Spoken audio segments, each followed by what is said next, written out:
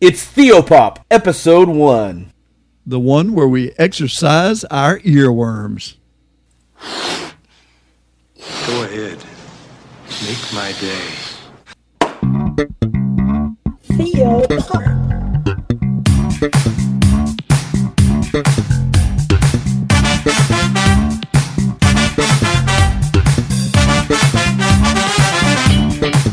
What we've got here is failure to communicate. You can't handle the truth! I'm sorry, Dave. I'm afraid I can't do that.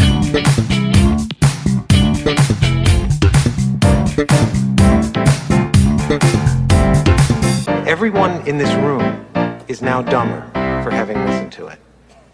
I award you no points, and may God have mercy on your soul.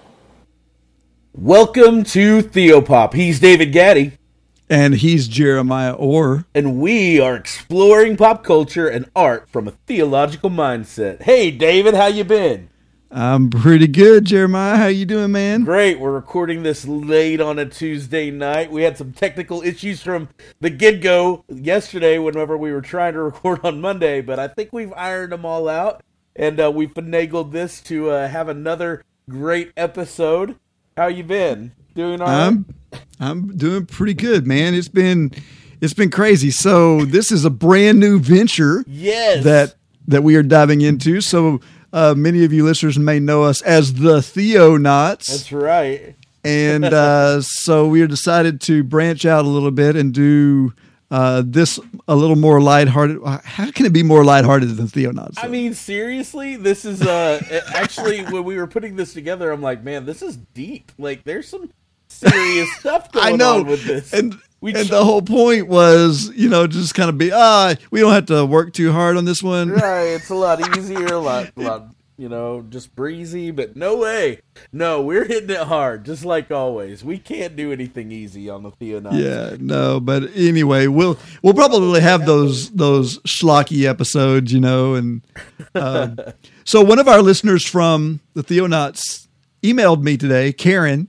Yeah, she emailed and wanted to tell us about her feedback on the last show of the Theonauts, which was about Christmas gifts, and then she was excited about Theopop. That's awesome. And so she wanted to know if we were going to do some In Case You Missed It episodes. Because she said, I've seen no movies from the 90s. So she just skip a decade? Yeah, Karen, what were you doing in the 90s? Yeah, exactly. That's crazy. But yeah, I was like, oh, for sure, because I am all about vintage pop. Absolutely. Yeah, we'll go deeper than the 90s, I'm sure. Oh, yeah. I want to pull out some old stuff, too. Like, man, even classic stuff. Yeah, I was thinking actually for Christmas, we could do It's a Wonderful Life. Ooh, I love that. Yeah, it's a brilliant movie. I love that movie. So if you're new to Theopop, like we are new to Theopop, basically our goal for Theopop is to be different than Theonauts. And Theonauts, we really study theological angles, what we've been reading in God's Word and hashing out some of our own sermons that we've delivered. In this, it's going to be we're going to be looking at pop culture and art, and we're going to be evaluating it basically from a spiritual or Christian mindset, philosophically, what we like about it, maybe what we dislike about it, but we're going to bring some themes to the forefront in some of your favorite movies, some of your favorite art, music, whatever. And so if you have any ideas, by the way, of movies or music that you want us to review on Theopop, shoot us an email. Let us know, because we need to start building a catalog so that we can plan these podcasts out. Right, David? It gives us an excuse to lay around and watch movies. That's right, which is exactly what we're looking for, actually. Yeah. So I don't know if that's like opening up a can of worms, because everybody has their favorite TV show, their favorite movie. For sure. Oh, let's talk about this. So Yeah, and there's going to be, because there's all this new stuff, but in addition to it, there's all this classic stuff, like I was saying, that, and if you guys have listened to Theonauts, it's come up a time or two that I actually studied film in college, so I love being able to use this I guess filmmakers mindset that I don't get to use very often. Sure, absolutely. So does that mean that Eraserhead's going to rear its ugly face on this podcast at some point? I don't think I'm going to subject our listeners to Eraserhead. I'm guessing some Ridley Scott's going to be in there. It's going to be fun. Yeah. Oh, yeah. Maybe, and it's funny. We are looking at things from a Christian viewpoint, which means we may even be talking about movies that aren't all that Christian friendly, because I think it's I think it's valuable, right, to look at the darker side of some of these arts and see what they're trying to say, because there's a lot of deep philosophical things in some movies that are kind of messed up. So, but it all comes back to God. There's an underlying thing either they're missing that we could talk about, or things that they're hitting on that maybe we as Christians have avoided or not, focused on. To me, this is nothing but biblical. You look in Scripture and you see Paul going to the Areopagus and using culture to share the gospel. And I think that culture is a great way to share Christian truth. And so, yeah, definitely we will be. In fact, I think this first episode, we're going to be looking at a TV show that a lot of Christians would probably turn their nose at and say it's too dark or scary or wrong. Yeah. We're looking at a horror genre today. And so, somewhat. Exactly. Yeah. But we're going to use it, and we're going to see how Christ shows up in this. We can glorify God in everything. Right. Even if we're looking at, like I said, if we're looking at things that filmmakers are missing in life, like if they're asking existential questions and coming up with the wrong answers, that's a launching point to talk about the gospel. That's right. And the right answers. Yes. And fix some of the brokenness, I guess, or at least point people to where the answers are, as far as finding existential answers. Absolutely. To their questions. So we got a lot to talk about on this episode. So you ready to dive in? Without further ado, let's do it. All right. From Michelle and Robert King, Evil, coming this fall to CBS.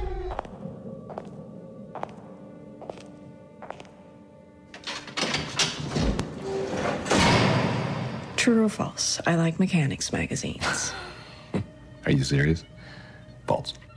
I have diarrhea once or more a month. False, but thanks for asking. I like the sound of a woman screaming. Orson?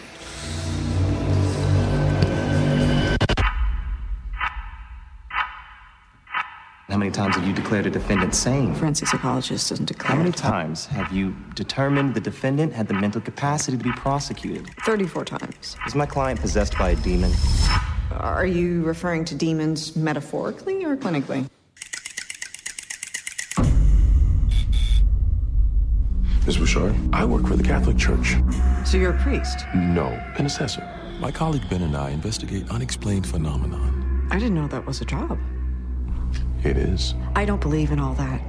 Devils and possession. The problem with my job is that possession looks a lot like insanity, and I need someone to help me distinguish between the two. Orson? Baby, what's wrong?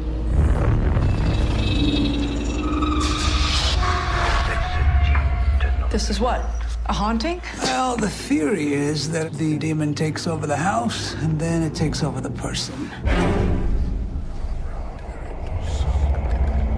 I know you believe in this stuff. I don't. This is stupid. Again, there's no demonic possession? No. My wife believes in that stuff.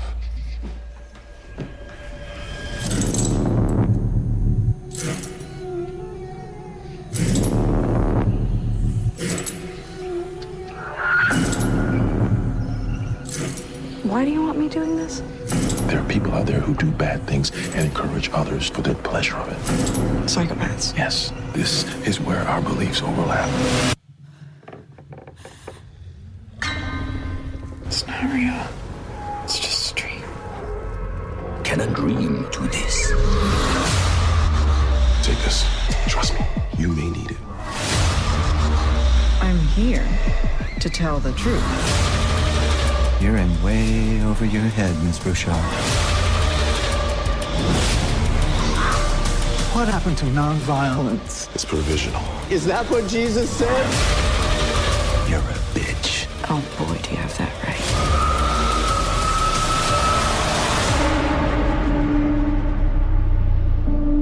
Our Father, who art in heaven, hallowed be thy name.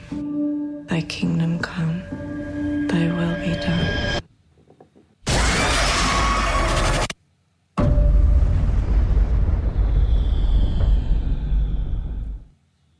All right. So our topic of the evening is the CBS series Evil, which started in 2020. So we're in the first season of it. And I don't know about you, Jared, but I am anxiously awaiting season 2. Okay, so I got to tell you how I learned about this series. So I visited David a while back, and he said, "Hey, have you seen the series called Evil?" And I said, I have no clue. And so we watched the first 2 episodes, and I got hooked, and I came home and binge watched in one evening the entire season, the first season. I couldn't stop, and I was angry, like really angry whenever it left on such a cliffhanger. And so, man, it's just an incredible show. Do you want to give a brief synopsis there, David, about what this is about? Yeah. Okay, so the name of the series itself, I was a little when I first heard the name, I thought, wow, what a boring name for a brilliant TV show. Like the thing that I thought, it was just kind of vague. Like the name is vague, but after watching it, the name is very appropriate because it's a study on evil. Right. Like every episode where we're dealing with existential questions about evil and about how, we're evil. But basically the synopsis is this: we have a Catholic priest in training named David Acosta, who is hired by the Catholic Church to investigate miraculous and supernatural issues that pop up, mainly to see if the church needs to get involved. That would be primarily through exorcism. So is this a possession, or is this a psychological problem instead? Is it supernatural or is it not? So in order to determine these investigations, he hires a couple of skeptics, actual non-believers, one of which is a Muslim man named Ben, and really the protagonist, or one of the protagonists of the show, is Kristen Bouchard. Right. And now, both of these characters are so well done as far as their skepticism, their backgrounds, what they believe in, what they don't believe in. It fits perfectly into this scenario of, is it supernatural or is it scientific? Is there a psychological element? So it's really brilliantly done. Oh my goodness. And it actually leaves the watcher guessing, really, each episode. There are parts that may be supernatural, can't be explained, and other parts that are easily explained by the end of the show. So I think these characters are really well done. Yeah, it's brilliantly written in a way that is very non-committal. And that almost sounds dissatisfying, because as a Christian viewer, you're like, no, I want it to lean completely toward Christianity. But actually the value is that it is interesting for non-Christians who may be opposed or atheist or whatever to entertain it as well. But the thing that I really like about it is that the show treats Christianity and Christian beliefs in a very positive light. Sure. Like, it's not treated as foolishness. It's not treated as just, you're just believing in some myths and legends. Like a lot of Hollywood fare tries to sell Christianity. This show actually treats Christianity in a very fair light. The main character, David Acosta, is he is winsome. He's okay. So the actor who plays David Acosta is Mike Coulter, that you might recognize from superhero fare. That's right. Luke Cage. Marvel's Luke Cage is studying to become a priest. Yeah. Which is awesome. Oh. Yes. So he's very down to earth. He's very charismatic. He's loving. Like he's very approachable. He doesn't really argue, in a way that's off-putting.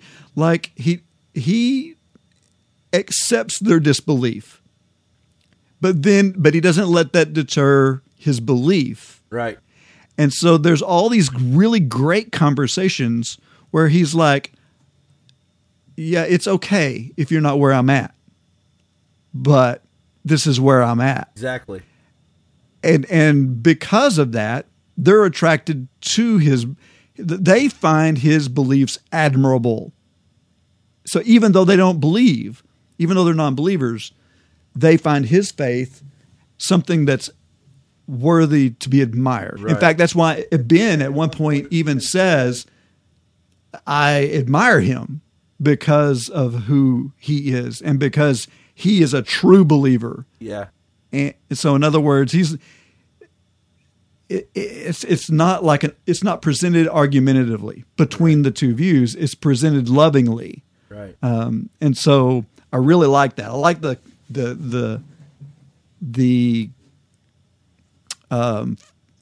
formula, the jive between all the characters. The play between the characters is probably the best thing about this show, and the fact that it's a continual discovery about supernatural versus natural, which is one of my favorite themes in this entire thing. So they're on a quest to discover whether these, and a lot of it has to do with demonic possessions. Then you have some hauntings that are going on, and then you also have miracles. One of my favorite episodes, the second episode, deals with the miracle of a girl who's raised to life after 3 hours of being dead, right? And so there's this interchange between David's belief and sometimes almost blind belief, and then Ben, who is complete utter skeptic, and then you have Kristen, who's somewhere in the middle.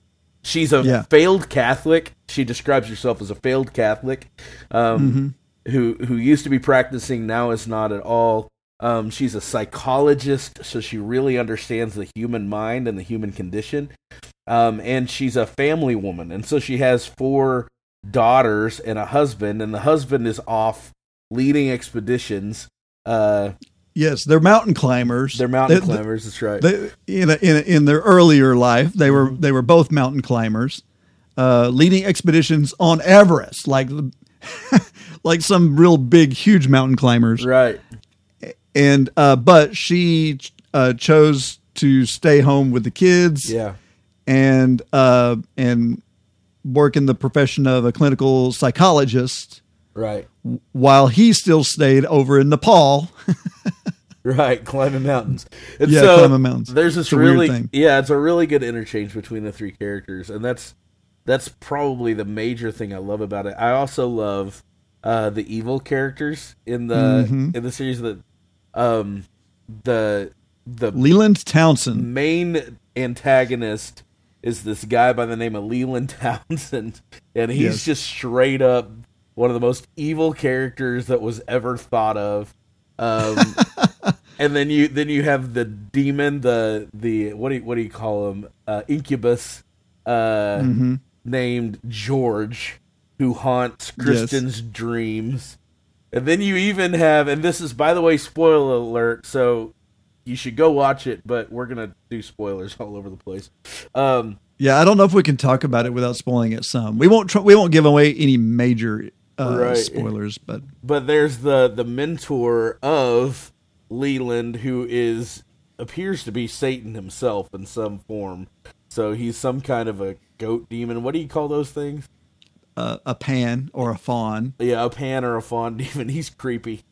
Yeah. And so there's all these different things at play in the series. So definitely, and it's we talk about things like that, and it's like, well, it sounds like you just committed all the way to this is a spiritual thing, that this is supernatural. But the thing that you don't know as a viewer is how much are you watching. How much of it is in the minds of the characters? Their perception. That's right. Yeah. How much of it is the result of a drug induced or a like there's several cases where drugs are either accidentally introduced or they're purposefully introduced. Right. And so we don't really know for sure if the things they're seeing are supernatural or if they're hallucinations of some sort. Right. It's incredible how they're able to interweave this. So you think, okay, that's definitely 100% supernatural. And then it comes back and you're like, well, sort of, not really. So a good example of this is the first time that Kirsten meets George. And it's actually in the very first episode, right? And so the first night terror she can't move. George is doing some crazy stuff, and then and talking to her, and then she tells him, "You're a figment of my imagination," basically. And then the next day, she does this thing to figure out that he is a figment, like she's dreaming him up. But you still question: is she really dreaming him up or not? Yeah. Because there's always this back and forth, Right. Oh, I saw it on one of the kids' web shows, and so that explains it. And then, oh, wait a minute, but he knows way too much, and this happened, and like they're always playing with your mind. Right. The daughter ends up knowing exactly about George at some point. Like he's haunting her dreams as well, and so there's a lot of this back and forth at play. It's pretty cool. So. That's basically a synopsis and the characters, but we really want to get to the themes, right? Yeah. I want to talk about some of these issues that the series sometimes calls into question intentionally. Sometimes they skate along not realizing that they're touching on some existential questions, some questions about spiritual questions that I think that it actually covers quite well. Sure. So the first one and the most obvious one I want to talk about is the evil. So all of this is about evil, right? Whether or not it's why do psychopaths do what they do? Why are people really possessed, or are they just how is evil infiltrating them? And not only is evil something that is seen as an external element, but evil is portrayed as being close to home. Sure. So all the characters have a level of evil that is internal. Even the faithful, true believer David Acosta, right, who has a dark past. He has things that haunt him. He has somewhat of a substance abuse issue, right? And so the one of these themes that is touched on by every character pretty much throughout the show is where does this evil come from, and And is it inside of all of us, indwelling in us, just itching to come out, or just like on the surface, can we go from being saint to sinner? Right. Type of thing. So there's some brilliant ways in which they do this. You mentioned David Acosta, and every single one of the characters has some type of a flaw. So David Acosta, definitely, he struggles with substance addiction. He also struggles with the past and sex addiction. He's a former sex addict. And so you have those things that are plaguing him, and he's the most quote-unquote perfect one of the bunch. Yes. He's the most spiritual, definitely, of all of the characters. There's a scene in the second show. It's the beginning of the second episode, and he's praying, and he's praying really hard, like just faithfully. He's praying. He's doing the Hail Marys while he's sitting in a church, while he's beside his bed, and then while he's out running. And there's a point where while he's out running, he comes up to this spot, and you find out later this is the spot where he gets his drugs. And you can see this inner turmoil welling up within him. And then in the next scene, you see the most evil character, Leland Townsend, trying to distract him from praying the Hail Mary. And to the point where he's saying, "Hey, what do you think about Kristen? She's a pretty hot number, right?" And all this stuff, and talking about drugs. And he's fighting this struggle, this internal battle. You see it with Kristen and the way that she's struggling with her family, as well as the way she's struggling with her husband. And then there's this great part where George is talking about he's asking her the questions, right? Mm-hmm. And he has a knife to her fingers. Yes, he's like, if you answer the question wrong, I cut off one of your fingers. Exactly. And some of these questions get deep into it. And one of them is, I was flirting with David Acosta today, even though I'm married. And she had to answer yes, right? I'm sexually attracted to David Acosta, and she had to answer yes, right? And so there's this internal struggle, and Ben has it whenever he's faced with this conundrum about dating this girl that he finds out believes in a ghost. Yeah, her dead twin sister is attached to her hip somehow. Yeah, that was weird. And so he's deciding, do I go ahead with this relationship and stay the night with this girl, even though obviously, so he's fighting this internal battle. Yeah. Every single character in this show is struggling with internal and external evil, which is brilliant. Mm-hmm. And it brings us evil coming at them from an external way, and evil coming at them from an internal way. Right. And so it begs us to ask the question, what is the substance of evil, and where does it come from? So what do you think, David? What's the substance of evil, and where does it come from?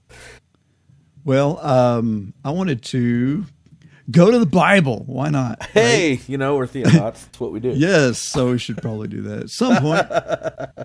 I want to go to Romans chapter 7 because this is covered somewhat by the Apostle Paul. No, there's debate about when Paul is addressing this. Right. Is he talking about, his pre-conversion? I tend to think that this is contemporary to his salvation. Because he's talking about a law that he finds within himself. Right. That he struggles with this all the time. Right. And whether it's pre-conversion or after conversion, the truth still remains about the evil. So it doesn't change the truth of what evil is. So do you have that pulled up? I didn't pull my Bible up. Yeah, let's see. I'm trying to decide where to start. Okay. Let's see. Genesis 1. I guess let me start. Yeah, let me start in Romans 7 and verse 14. For we know that the law is spiritual, but I am of the flesh, sold under sin. For I do not understand my own actions. For I do not do what I want, but I do the very thing I hate. Now, if I do what I do not want, I agree with the law that it is good. So now it is no longer I who do it, but sin that dwells within me. For I know that nothing good dwells in me, that is, in my flesh. For I have the desire to do what is right, but not the ability to carry it out. For I do not do the good I want, but the evil I do not want is what I keep on doing. Now, if I do what I do not want, it is no longer I who do it, but sin that dwells within me. So I find it to be a law that when I want to do right, evil lies close at hand. For I delight in the law of God, in my inner being, but I see in my members another law waging war against the law of my mind and making me captive to the law of sin that dwells in my members. Wretched man that I am, who will deliver me from this body of death? Thanks be to God through Jesus Christ our Lord. So then I myself serve the law of God with my mind, but with my flesh I serve the law of sin. But there is therefore now no condemnation for those who are in Christ Jesus. So I always think it's a bad chapter break. I like that. Verse 1 of definitely. Chapter 8 needs to be at the end of that. But so that's really what we're talking about here, right? Sure. Absolutely. There's a law of sin, and there's a law. There's a law of God, and there's a law of flesh, and we are constantly at war with this, and it's not tied to salvation. That's an important part, because I used to think it was, but that's why I read chapter 1 or chapter 8, verse 1. There's no condemnation for those who are in Christ Jesus. At the end, he's going, thank God there's an answer, because I can't do this. Right. Absolutely. And I think it speaks to the truth that here's the deal. David writes in his great confession, Psalm 51, "In sin did my mother conceive me," right? The reality is evil has been with us. If you read Romans chapter 1, 2, and 3, you see that evil has been with us since Adam. Evil is a direct result from sin, falling away from God's plan, his desire, and his grace. And so the truth is that every one of these characters are flawed, just like we are. And we all have great capacity for evil, all of us. And we struggle with it on a daily basis. So there's definitely internal, but let's talk about external for a second. One of the most interesting things to me was, and it came from the very first episode, was the conversation that Kristen has with David right after she's hired by him, and he's shocked that he even wants her to be on the team, because she's such a skeptic. She doesn't believe that supernatural things exist, right? Right. And so she has this conversation with David that basically goes, I believe in science. That's basically what she says. She's like, I see a scientific answer to everything that's out there, and it's just science. Evil, for example, is a psychological thing that happens with humans. It's science. And so David asked her, so you have no room for supernatural in your life? And she said, what you call miracles are what ignorant people call science, basically, right? Yeah. So everything has an explanation. And David answers that by saying, well, first off, I've traveled the world, and as I've gotten further and further away from the United States, I've seen some incredible things that you can't explain through science. And I think that that's a good point. I think of you going to Haiti and seeing some of the things that you've seen, right? Some of the supernatural, crazy phenomenon that's gone on. And these people are more susceptible to it. And I think Satan uses supernatural phenomena. Prayed over a voodoo priest once. prayed over a werewolf one time, which is incredible. You know, I know, it's like, okay, the guy turns into a dog at night. Right. I didn't witness this, but this is what the God-fearing Christians there swore up and down. Right. Yes. This is what this happens. guy is afflicted by demons. He turns into a dog at night. I'm not even going to argue that. I'm going to pray over him. Right. Exactly. And so David says, you know, I've seen the supernatural, and it's made me a believer. And then he says, but beyond that, he said, science can answer everything that you can recreate. Right? It's repeatable. It's repeatable. Things that are repeatable. Right. Supernatural things, and there are things that exist that are non-repeatable. And that's what the supernatural stuff is. And so if we look at that and then we base it against Scripture, and I'm going to the most famous chapter really about evil that I think of, and it's Ephesians chapter 6, right? Yes. If we base this off of Scripture, supernatural evil is all over Scripture. Jesus is casting out demon after demon after demon. There are struggles, and Paul says this. He says, finally be strong in the Lord, and in the strength of his might put on the full armor of God, so that you will be able to stand firm against the schemes of the devil. For our struggle is not against flesh and blood, but against the rulers, against the powers, against the world forces of this darkness, and against the spiritual forces of wickedness in the heavenly places. Our struggle with evil externally is supernatural, and we need to be ready to combat it. And so, does evil exist in the world? And I think this show does a really good job of showing both and, right? Yes. It's psychological, and then there's a spiritual aspect to it. And so, you know, the truth is, well, and it's just like that passage you just read, that you know, the principalities and powers that's referring to, that's a supernatural reference.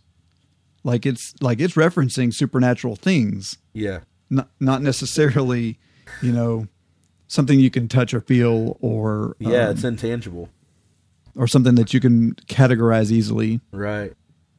And so, like I said, this show does a great job of presenting both aspects of this and showing them the truth that, you know, number one, evil exists internally and externally, and it's all around us, and it's capable of doing some absolutely horrible things. So, anyways, one of the things that I got from the show as well that I think addresses things is why God allows evil is one of the questions that comes up. And so one of the evils that is addressed, or that is having to be dealt with in the show, isn't in the form of malevolence, right? Or it isn't in the form of an attack, but it's in the form of a sick child. Yeah. So one of Kristen's little girls has a heart condition, and it boils down to a 50-50 chance that she'll die before she has a chance to grow up. Right. And so there's this thing that she's dealing with here. And so she makes it kind of clear that part of the reason why she can't accept God, at least from the same way David does, is because she can't understand why that could exist. And this is the age-old question. Like, right. This is what makes atheists of Christians. Like this is the question that plagues people is, I've experienced evil firsthand. How could God let it happen? Right. Why is he letting this happen to me? And I think this was in the Miracles episode, wasn't it? Yeah, the second episode. Because she wanted to know, why do some people get a miracle? Like we're praying, right, and we're praying for miracles all the time. Yeah, but yet my child her fate is presumably determined by a flip of a coin. Yeah. So that whole episode to me deals with prayer. When you look at it, it starts out with David praying, right? Mm-hmm. And it goes through, and then she asks specifically about prayer, and she says, she asks David, do you really think that prayer does anything?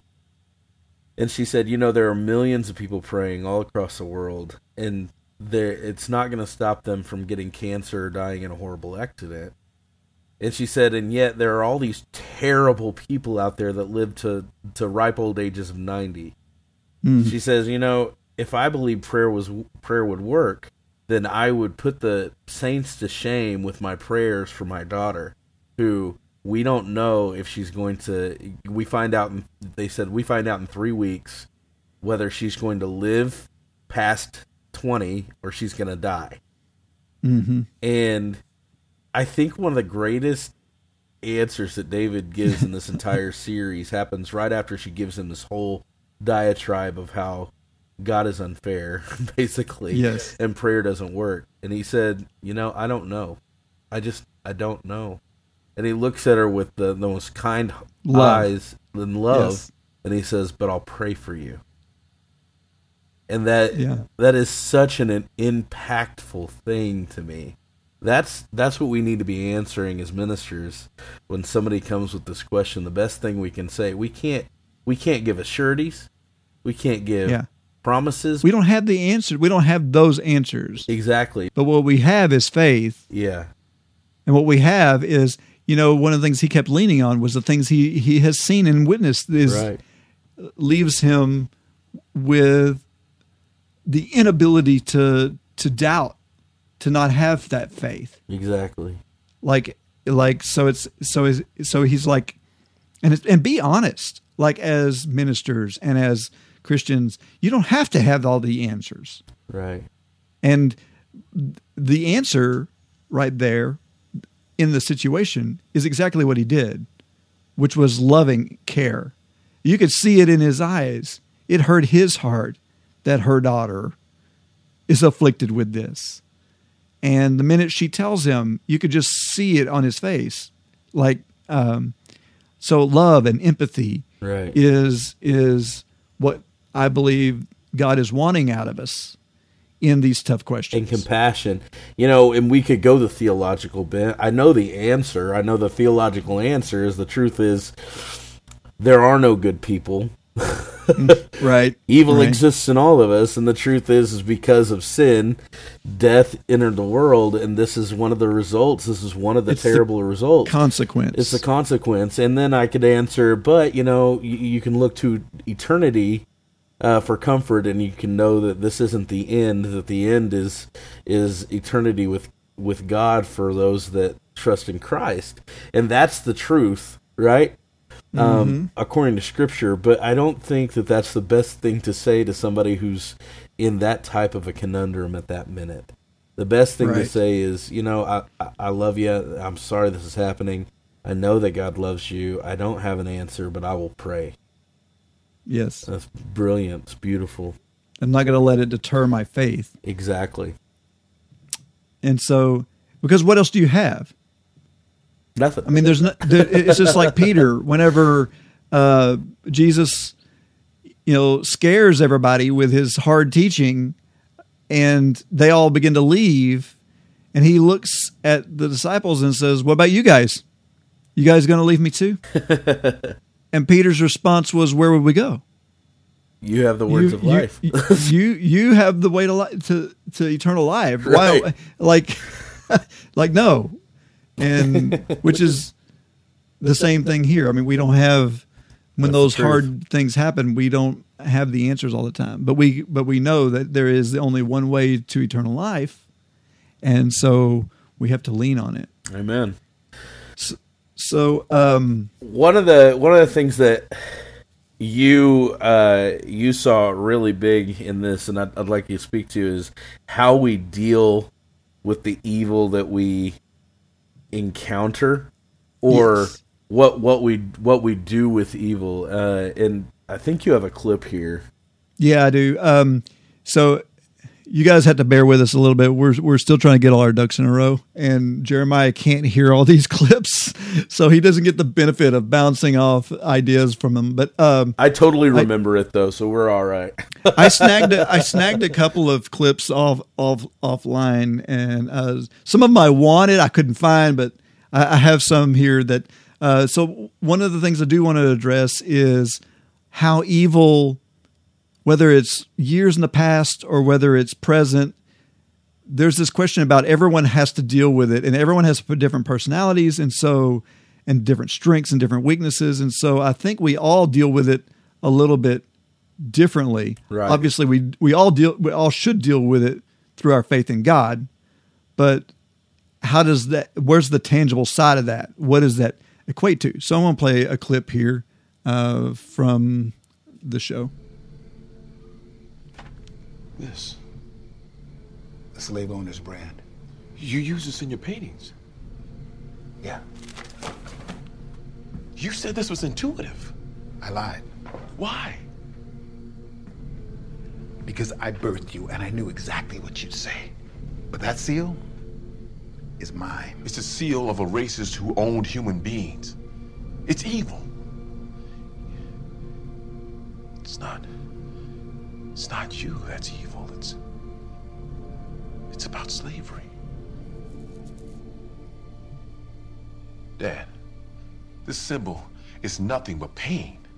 That's right. There's pain in my paintings. And in my DNA, and in yours, and in Annie's. But that's not all that I am. And not all you are. What I know is that I'm in charge of how I shoulder that weight. So I reached out and reclaimed that brand for myself. Made it my property, not the other way around. To me, that's a symbol of resilience, of grace beyond all measure. That's just not what I see when I look at that. I leave you that room. You leave me mine. You carry your weight the way you need to carry it, and I'll carry mine my way. But what's true is we're both going to carry it. Okay, so in this clip, we have David talking to his dad, who's kind of estranged from. Right. He hasn't had a lot of contact with his dad. His dad is a weird character, by the way. He is weird. And this episode is very weird. It's trippy. There's even an alien birth in it, but keep going. Yeah, I don't even... There are some drug use involved, so let's... But anyway, in this particular clip, the discussion that's being had is David came to visit his dad because he noticed... His dad's a painter, and he noticed in his paintings this sigil, this stamp, this seal that was on every painting, and he found that sigil in the Vatican Library as a demonic symbol. And so he's like, is my dad like working for the devil? Like, what's going on? And so that's why he goes to visit here, finds out through this conversation that sigil was the seal of the slave owner who owned part of their family. And so now David is just appalled. Yeah, he's like, you took the slave owner's seal and you're putting it in your art. And the dad basically says, this is how I have reconciled that evil. I have taken ownership of that sign, so it's not evil anymore. I own it now. It's mine. In other words, in his heart, he's conquered the hatred, the animosity, all the things that come along with it by taking ownership of it. And so, and then David says, I can't do that. I don't see it the way you do. Even though the dad says, to me, it's a picture of resilience. It's a picture of grace. which I thought was kind of cool in a way, because in a way he was saying, my ancestral slave owners don't deserve grace. Right. No one deserves grace. They don't deserve pardon. They deserve my condemnation.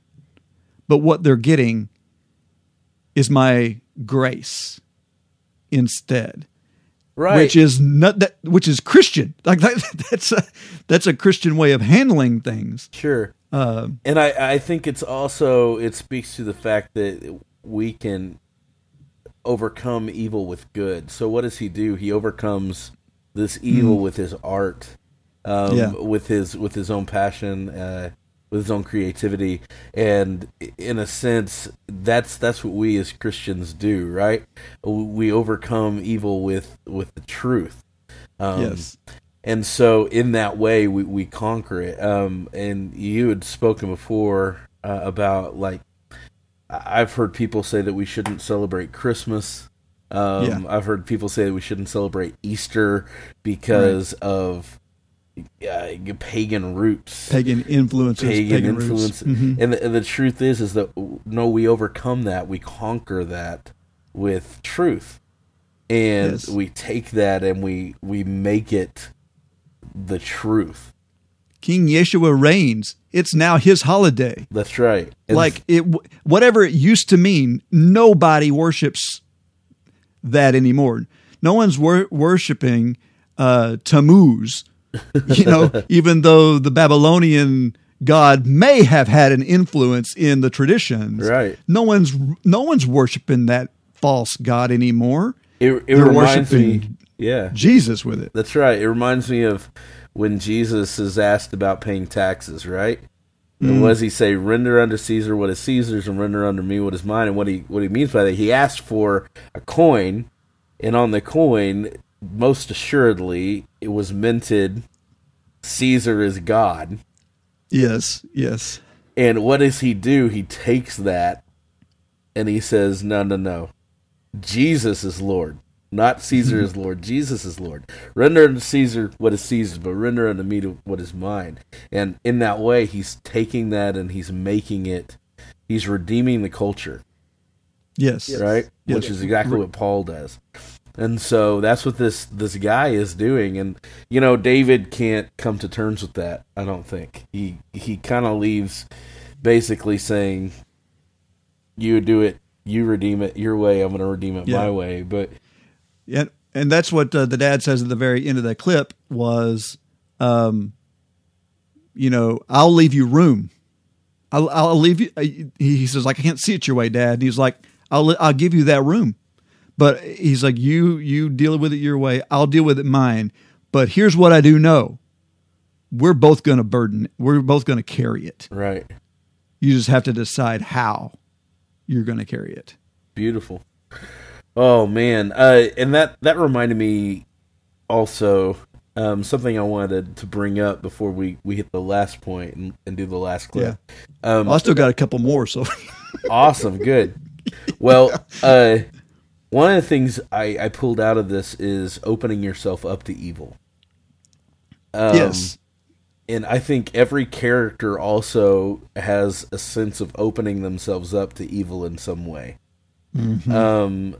So one of the best examples of this is a young man who's a tertiary character and who lasts for, I think, all of 2 episodes, maybe 3 at the most. But he's a kid who basically he gets turned down for a date from this barista girl that he's fallen in love with, right? Uh-huh. And he gets angry because of it. And what does he do? As he's leaving, he's kind of in his anger, he's opened himself up a little bit, and he meets at that point. And this is why I think Satan is so good and terrible at this. But he finds us at our weakest moments. And this guy had just been rejected by this girl, and Leland Townsend walks by him. And gives him, and by the way, Townsend is a quote-unquote psychologist himself. Yes. And gives him his card and invites him to come and do some sessions with him.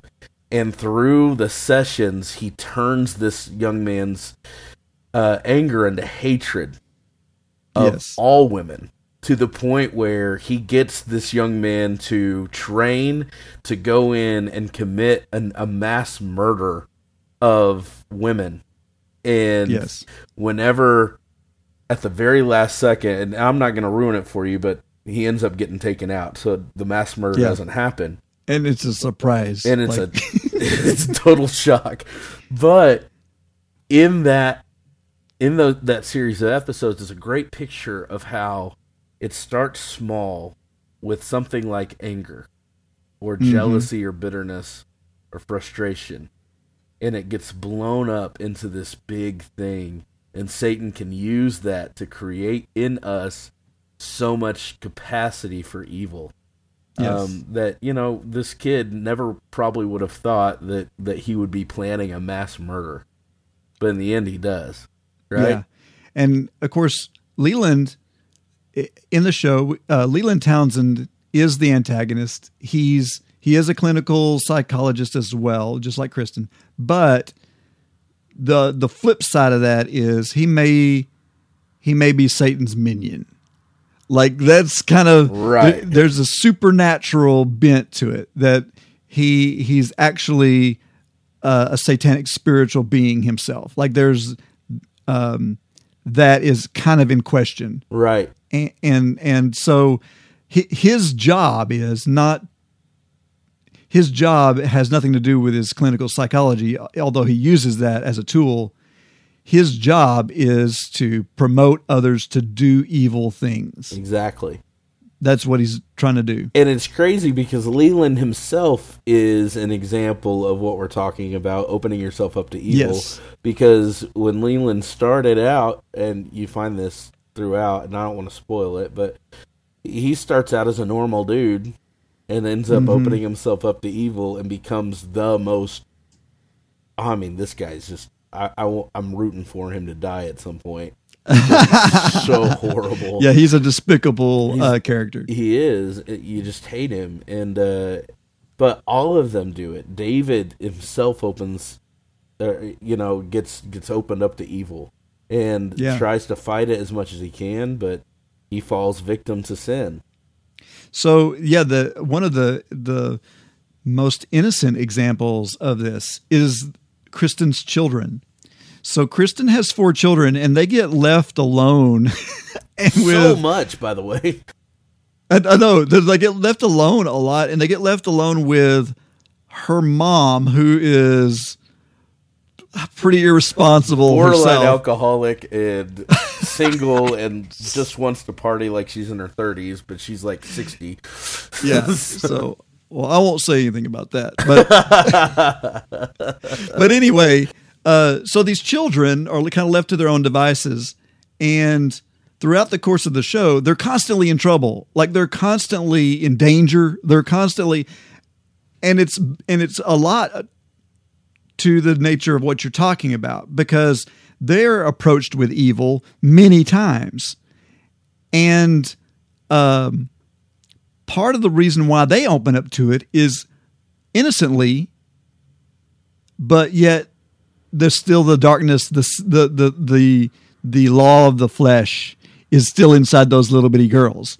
And that is, I know I'm not supposed to do this, but it's exciting, right?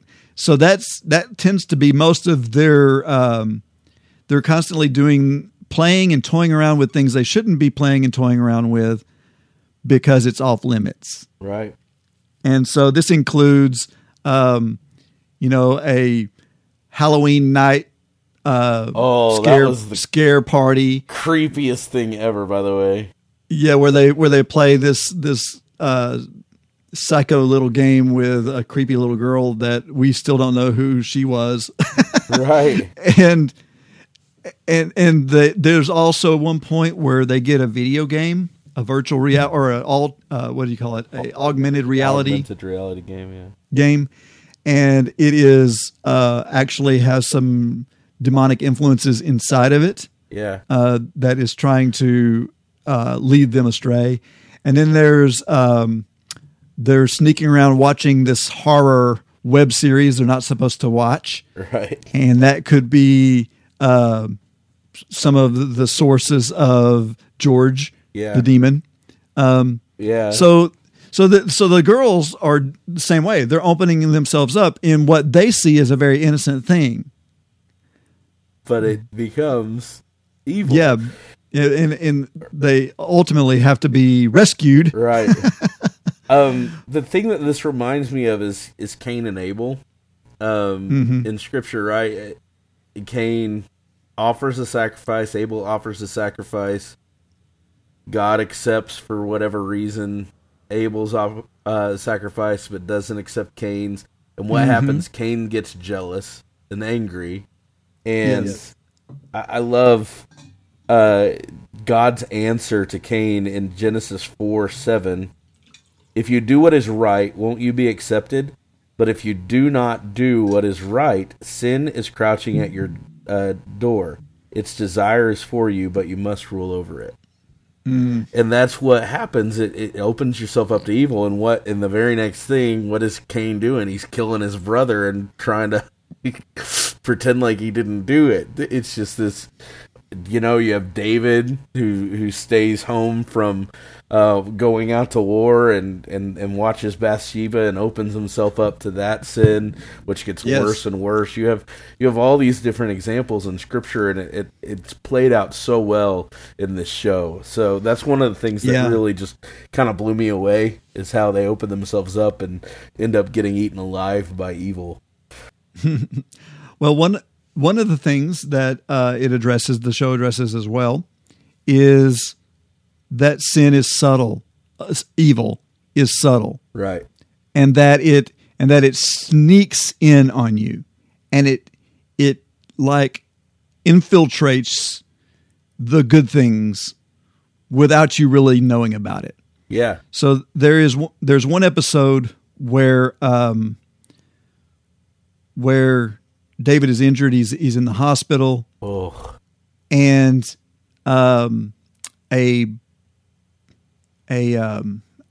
prophetess.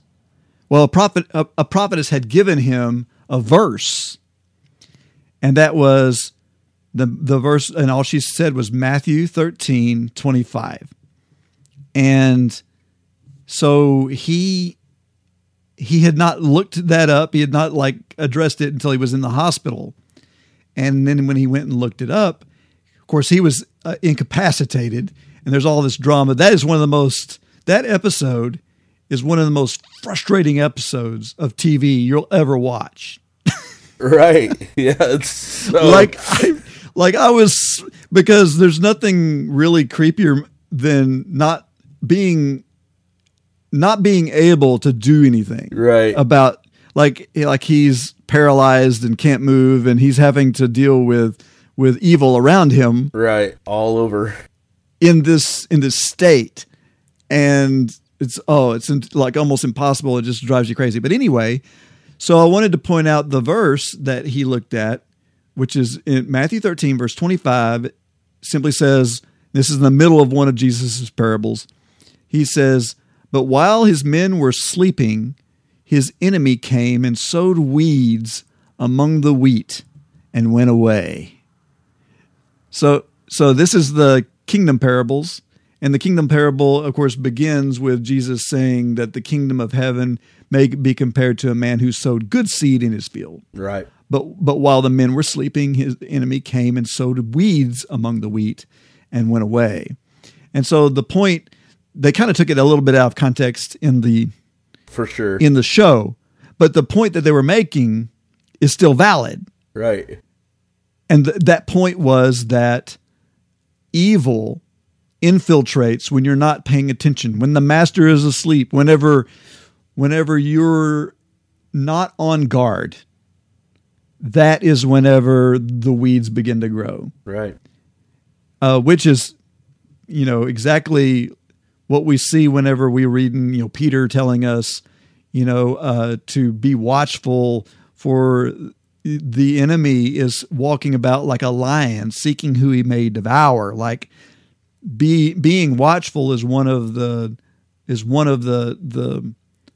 constant warnings of the New Testament. Right, absolutely. Be on your guard. Mm-hmm. That's a big deal. So yeah, that was good. Another great one. So you have another clip. Yes. Let's listen to that and let's talk about that. Okay, so here we go. Oh my goodness. Your testimony went poorly today, didn't it?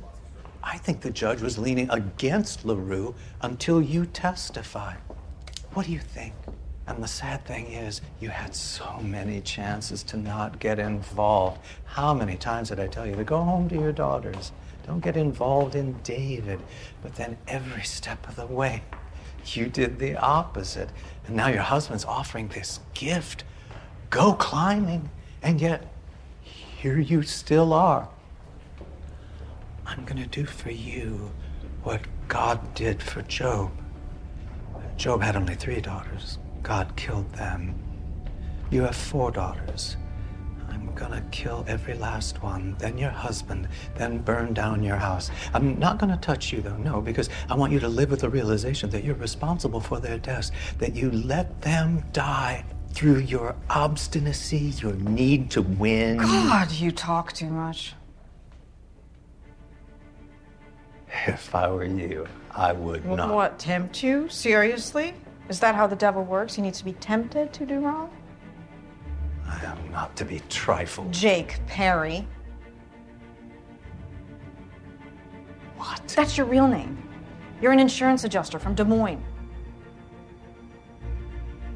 Or at least you were until your second divorce. Then you moved to New York, went to college, and decided to recreate yourself as Leland Townsend, a forensic psychologist psychopath. Is that what the devil does? Yep, the devil may be tech savvy, but so are we mortals. And all I had to do was use some of the genetic material that you left on a glass in my kitchen, ask the help of a detective friend, and bang, there it was. A match. The devil can use anybody. Really, Jake? Jake the Flake? Shyest boy in the class of 1979 at Roosevelt High School, honorary member of band club?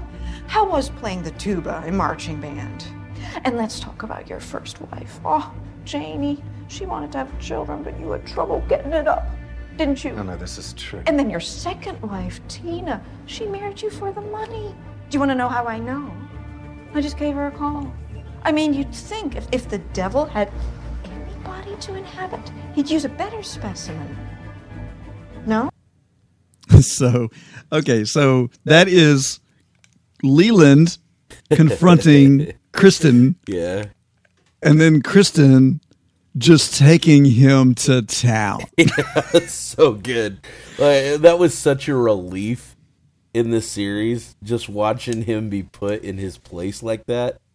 It was so great, you know. You're just like, yeah, get him. Yeah.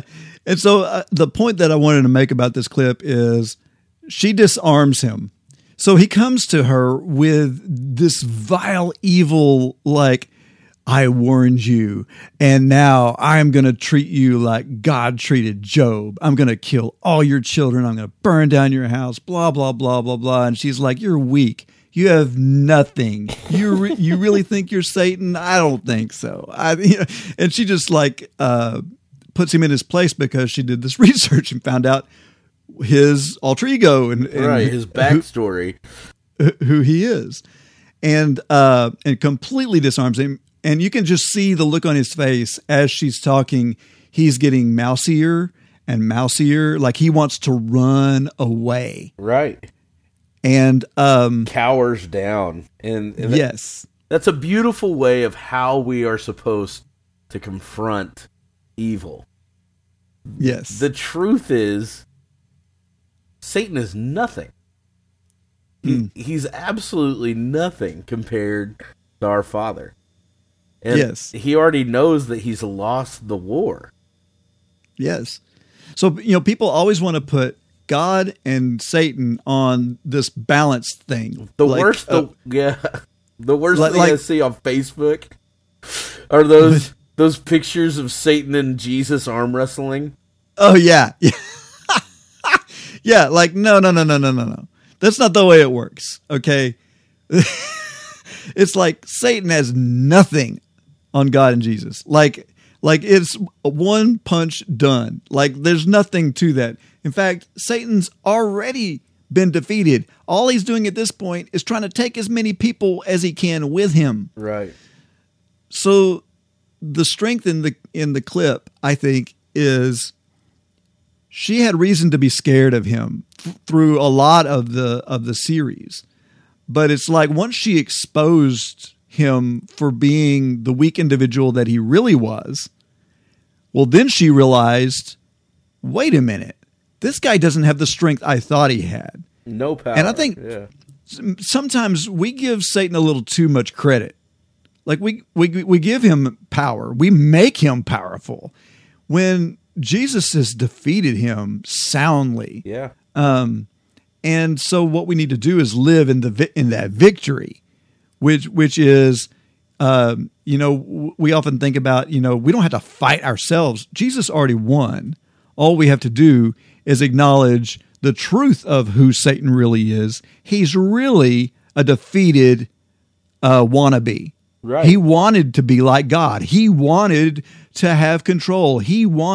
But he failed. Right. And failed miserably. And praise God. Amen. I like the way Charles Spurgeon puts it best. He calls Satan God's lapdog. Satan has no power except for what God allows him to have. And at any point, God can pull on that chain. And the truth is that our God is so supremely more powerful than anything Satan can throw at us.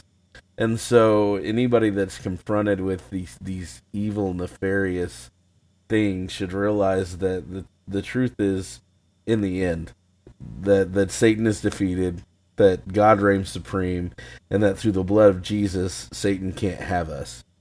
Right. There's Amen. nothing that can separate us from the love of God, and Satan definitely can't do it. So, throughout, I think that's probably the most important thing to learn from this series out of all of it, is that evil exists, but God exists. And because God exists, evil is nothing. Right. It can't stand in the face of the light. Like John 1 begins, that the light came into the darkness and the darkness comprehended it not. It can't stand him. The light, the darkness can't stand against the light.